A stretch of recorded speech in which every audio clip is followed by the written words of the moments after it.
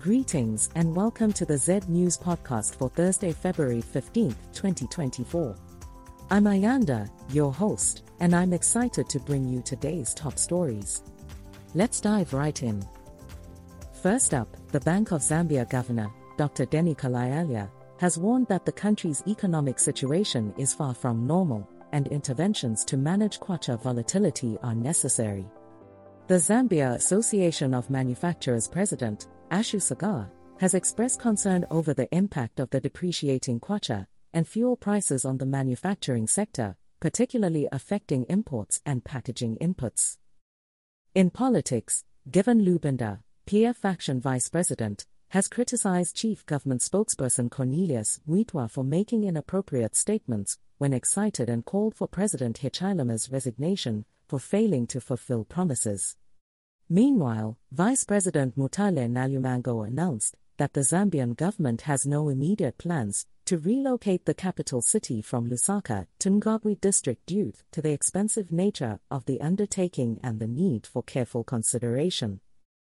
In court news, a witness testified in court that former Anzasu President Gabriel Banda was present at the Great East Road campus during a riot last year, with the accused facing charges of proposing violence or breaches of the law to assemblies.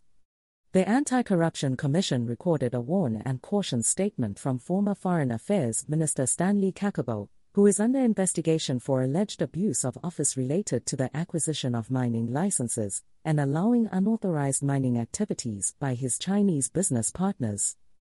Turning to health, Zambia's Health Minister Sylvia Masibo reports that the country is nearing HIV epidemic control goals, but challenges persist with 28,000 new infections annually, particularly among adolescents and young people lacking awareness of preventive measures. In the world of media, the Ministry of Information and Media is working on repealing and replacing the IBA Act and ZNBC Act, and has also announced a tax relief for selected equipment in the broadcast, music, and film industries. The Zambia Revenue Authority has discovered a suspected tax evasion scheme involving over $82 million, where Mash Rock Mining Limited allegedly misclassified locally procured copper as imported to avoid paying mineral royalty. Regarding sports, former promising goalkeeper Jackson Kakunta has joined Forest Rangers on a season-long loan deal from Red Arrows, aiming to revive his career after a period of inactivity. In other news, the Zambia Revenue Authority has unearthed a suspected tax evasion scheme involving over $82 million, where Mash Rock Mining Limited allegedly misclassified locally procured copper as imported to avoid paying mineral royalty.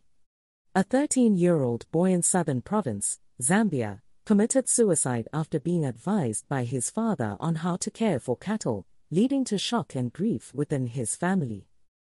A teenager has escaped her father's sexual abuse after his death, following a failed attempt to escape from police custody.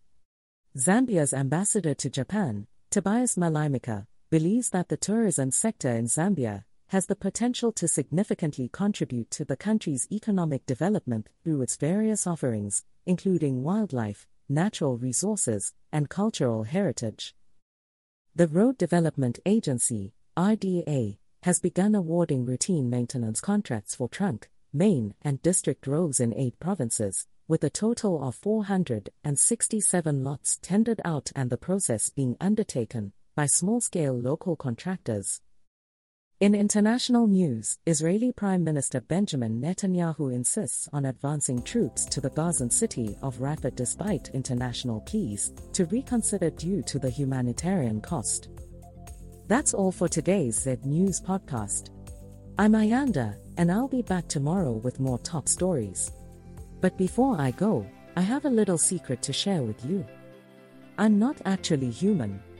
I'm an artificial intelligence designed to deliver news in a conversational tone. I hope you enjoyed today's podcast, and I look forward to speaking with you again tomorrow.